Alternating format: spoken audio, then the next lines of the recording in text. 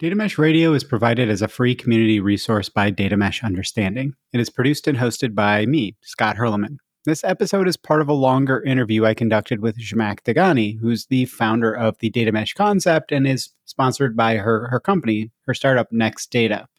The goal of these conversations is to dig deeper into specific topics rather than skimming the surface and really discuss Zhamak's view of the now and the future of data mesh. What is possible now?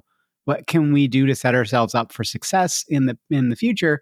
And what is our ideal picture in that future once we have the ways of working and the tooling more figured out? Hopefully, you get some great insights as well as seeing the other side of the funny and wonderful person behind the data mesh paradigm. Please do follow Zhamak as well for more interesting insights. To keep an eye out on what she is working on. I think you'll be very interested and excited. Now, up next, I'll give a bit of my summary of the episode, so you might focus on a few of the nuanced points that Zhamak makes. Sometimes she says some things that are kind of like a picture, right? Worth 1,000 words in and of themselves, even when she says one sentence. So with that, let's go ahead and hear some fun music, and then we'll get into that summary.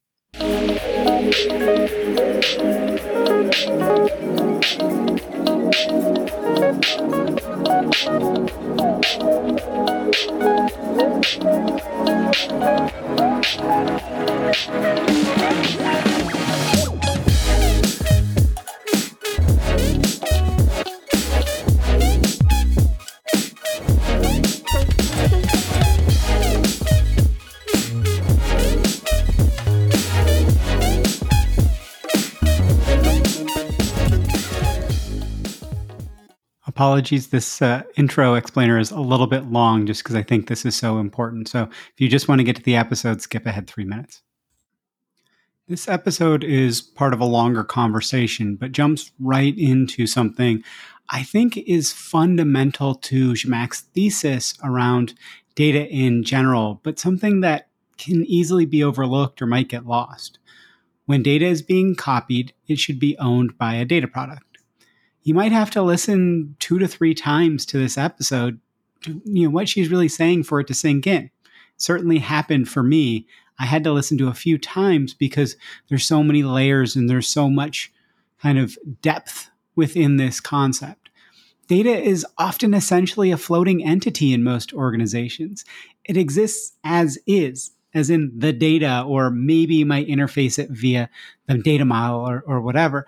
And people who stumble across that data don't know its provenance, but also they can freely modify that data, often with someone else coming along after and discovering what might be the result of somebody modifying that data instead of what that first person came upon. And you don't really know. And I know we talk about this with lineage, but there's a deeper layer to it. You could think about this with like a shared Google Doc or Google Sheet without the revision history. So you just don't really know, has this been touched? Is this exactly what I actually think it is?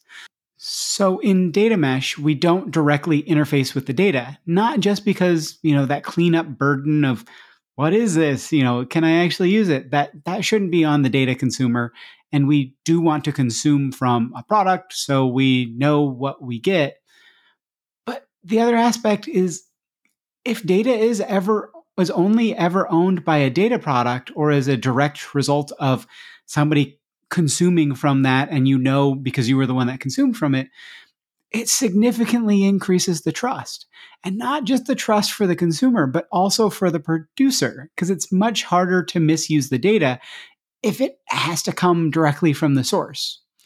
It adds so much more resilience to the system when you say that you can only interface with something that is designed around protecting and keeping the data clean and keeping it with as high of context as possible.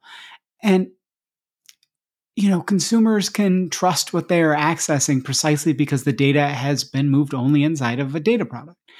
I think this is really hard to articulate. So I would guess this episode will be one of those kind of aha episodes 5 years from now, where it just keeps revealing itself more and more, because I think there are so many layers to this. So I think you'll get a lot out of this episode, and I think it will be deceptively a lot of great information and kind of impact on people's journeys. Okay, with that shortest summary of the episode done, let's go ahead and get to actually hearing from the woman herself, Zhamak Dehghani.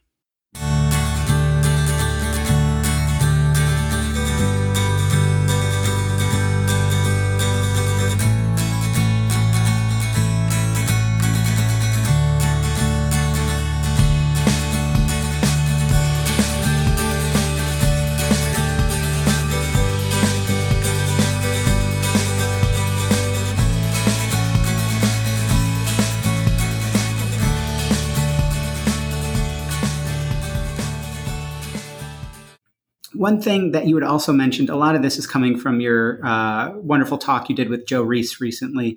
And you said something that really I had never thought of, which was whenever your data gets copied, it's always owned by a data product. And I really, really love this because it prevents all the shadow copies. It prevents all the kind of risks that a lot of people are very concerned about. So I really, really like that. Have you actually seen this implemented, or is this kind of in theory, this is the way it should be, and in reality, it's not? Like, how can an organization take this to heart? So we did this at one of the early kind of large clients. But let's go back for a minute and see what I actually meant by that statement.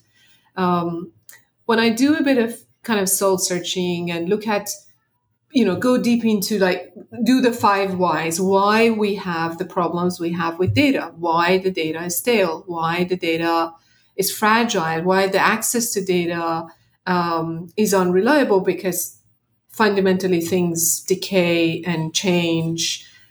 And for us to work against that, we have to create a new way of protecting or creating or sharing data. So this fact that data is the interface, data schemas and data itself, the bits and bytes, the fields and the values, however they're stored, are the interface for using the data. And the fact that data is passive, it has no agency, has no way of protecting itself, is the root cause of all our problems with data. As application developers, we evolved to realize that fairly early on with, for example, understanding that integration through databases is a terrible idea. It creates these, tightly coupled spaghetti kind of systems that nobody can move. And as soon as one person moves because they change a field in a database or something, everybody else falls down. So this idea of copying data around or even directly accessing the data and the data schema is the interface, for me, is something we have to seriously think about and address in the data first world that we're moving toward. So then in the context of data mesh, then I created this concept of data product, which puts some abstractions and some control and agency and program essentially next to that data to say, in fact, the thing that you share and exchange and access and use is not the data anymore. It's a data product. And I refuse kind of stubbornly to use data or data set in my language when we talk about data mesh. And always say, it's a data product. In my mind, I know in the back of my mind why I mean by that, because I mean a level of abstraction that protects the data from being attacked from all angles and getting changed unintentionally. It moves the code that maintains that data right next to it, and they both evolve together. It's not that, somebody changed the data, we have no idea who changed it. So encapsulate that, and the rest of the pieces, the metadata and documentation, all that sort of stuff that makes that data usable, and we call that a data product. So then, with that assumption, if you are there is a data product upstream, and it provides information about, I don't know, the raw material used to make this water bottle that I have. And there is a data product downstream that wants to use that information and combine it with sales information and other information to say, okay, if how changing the material is impacting the sales or ROI. If it has to copy some of that data, raw data from that water bottle data product, it's okay because it's encapsulating that in, again, a data product with all of the controls and the quality measures built in, and also connectivity of that data product to the upstream data product to make sure if that once the material keeps changing in the future revisions of this water bottle, we keep updating this downstream data product. And if we don't, at least we have an understanding that we haven't, because the metadata around when this data product last got updated is living with it and is updating with it by the code that's generating that data. So then it alleviates a lot of these issues around entropy, data entropy, that things just get stale. People change some code upstream, and the data gets changed, and nobody knows. Like, this paranoia around data copying goes away because there is a long-standing ownership of that copy connected to the source that's living with that data. And I think you said two things in there where I hadn't thought of the second aspect of it, of that paranoia aspect of, am I ever going to get access to this again? I should grab this now. And so now you see it's not just the control from the positive or the risk access side, but it's also the comfort level of people going, okay, I can get back to this. I can see what I've done. And this is like, there's all these kind of interesting products of people that are trying to install them into Excel. So that way, when people do all their transformations, you can actually just click a button and it creates like kind of an automatic transformation that pushes back to the source system. Mm-hmm. So you can just get that output again, so somebody can actually know what got transformed and how and all of that, because, Excel obviously doesn't save that very well. But I think that aspect of it, I hadn't really thought of. I think that's really a good insight to a lot of this. I think a lot of data mesh is about freeing up the information, but it's also about making people feel like it's not live or die. It's not that if I don't get this now, I might not get access to it again, or I need to maintain this in my way because I can't let anybody else do this, because they can update and change it without me having control, and that immutability of like, this doesn't change, so you can continue to do your work on it and it's not going to ruin it for anybody else, but no one else can ruin it for you. That's an interesting insight. Oh, absolutely. I think because the system has been so fragile, and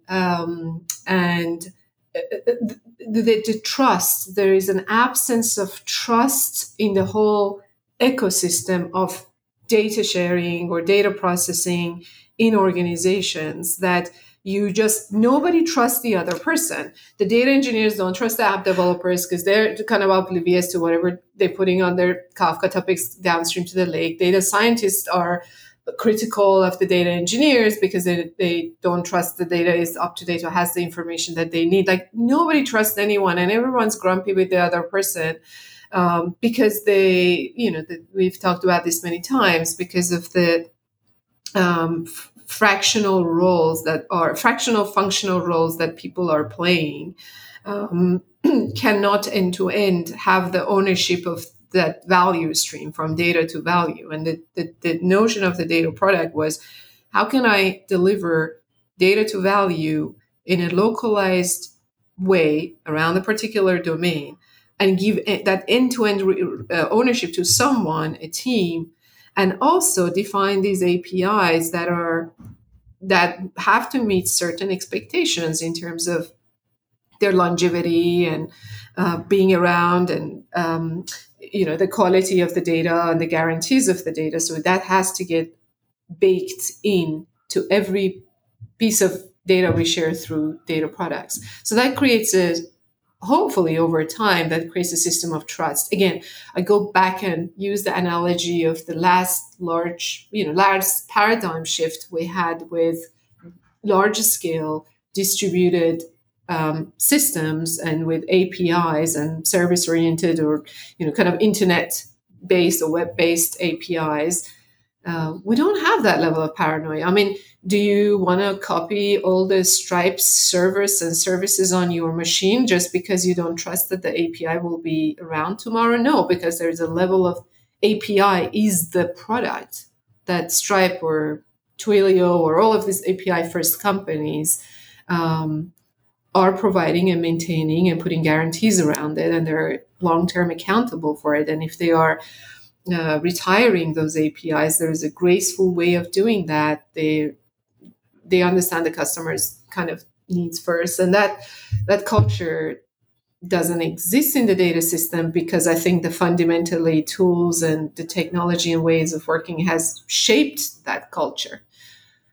I'm just kind of chuckling in my head because I'm just thinking like what you're even saying is internally how somebody could talk about data mesh is kind of one of those keep calm shirts. And so I don't know if it's keep calm and analyze on, or if it's keep calm and derive additional insights or whatever. But it is that trust level. And it's not just about trust in the piece of data that you're accessing. It's about trust in the overall data ecosystem internally. And then you start to think about cross organization things. You start to think about all of that we can derive trust because trust is like more explicitly identified. This is how much you can trust it. I'm going to tell you my SLAs. I'm going to tell you like all of that stuff. So thanks again to Zhamak. As a reminder, please check out her startup, Next Data. There's more information about it in the show notes. They're doing some pretty amazing things. She's hiring lots of folks looking to partner with others and just kind of check it out. As for me, please do follow up with me as well. I'm pretty easy to find. I'd love to chat data mesh or anything kind of in the data realm. Check out datameshunderstanding.com for more information, some useful resources and things as well. And Zhamak and I both wish you an excellent rest of your day. Now, with that, let's cue that inspiring outro music.